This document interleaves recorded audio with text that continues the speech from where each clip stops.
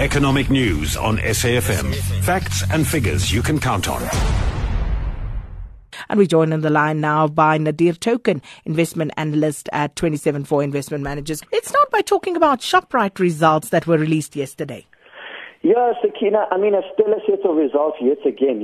Just bears testament to the quality of this company, which year in and year out, half year in and half year out, just continues to deliver the goods. In an exceptionally tough South African environment, we saw headline earnings per share increasing by just under 15%, 14.8%. We saw revenue climbing by, just above 6%, which doesn't sound like a whole lot, but when you consider that, the internal inflation was 0% essentially, so revenue increases was achieved because their product prices were going up, and if you consider that food inflation has been falling very rapidly, and when if you consider that Shoprite is a market leader in some of the products which has been the biggest beneficiaries of declining food inflation, so maize meal in particular, with maize prices falling quite sharply, the price of these products has been reducing year on year quite drastically, in the basket, which means that, their revenue wouldn't have had the uplift of, higher food prices, obviously.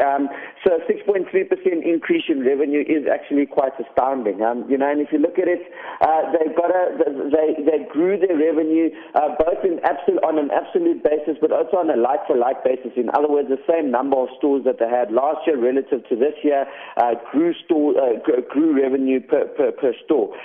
If you look at some of the other numbers that came out, Sakina, it seems that the strategy of starting to enter into the higher margin upper end of the market through their Checkers brand, is starting to pay dividends.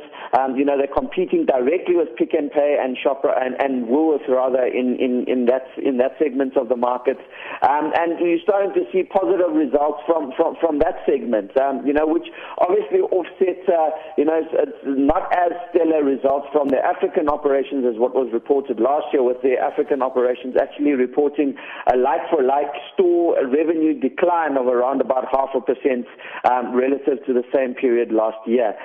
Ultimately, Sakina, still a very high-quality company, still managing to eke out, margin gains, still managing to grow the top line in an exceptionally tough environment. They actually, if you look at their market share numbers as well, they managed to grow their market share of the South African food retail sector by about 0.44%, which doesn't sound like a whole lot, but 0.44% increase in market share translates to about R1 billion in additional revenue. So, it is quite a staggering number, they continue to eke out, obviously, through their efficiencies of their distribution, continue to reap the benefits of that. So, Sakina, all in all, a very good set of numbers, continues to be a very high quality play on South Africa Inc. in general. We've seen the share price benefit from that, probably up 40% over the last 1 year. So multiples are not cheap, but probably warranted given the quality of the company. And speaking of share prices and the like, where do the opportunities lie in the South African banking sector, Nadir? Yeah, Sakina, throughout the course of last year, what we spoke about a number of times on the show is that the South African banking sector in general, across all the banks, apart from Capitec, obviously, was exceptionally cheap. We're talking about composite multiples of around 10 times forward earnings, at times in the year below 10 times forward earnings. And the quality of earnings in those banks, or the earnings profile, didn't really match the kind of depressed multiple they were trading on, even though the South African economy, as we know, was in a very, very difficult space, and loan growth wasn't going to be in double digits by any stretch of the imagination, but they still were growing earnings ultimately, in the mid-single digits, or loan growth was in the mid-single digits, but earnings growth was probably in the low double digits, I think it was a scenario where at one point, actually, if you look at something like Barclays Group Africa, which is ABSA essentially, their dividend yield was at one point above what their PE multiple multiple was. I mean, that's a very rare scenario to witness. Since we started to see the market prior to the election of Ramaphosa starting to price in a Ramaphosa victory, and subsequent to the election of Ramaphosa, both to the ANC president as well as president of the country, we've seen the banking sector re-rate a lot.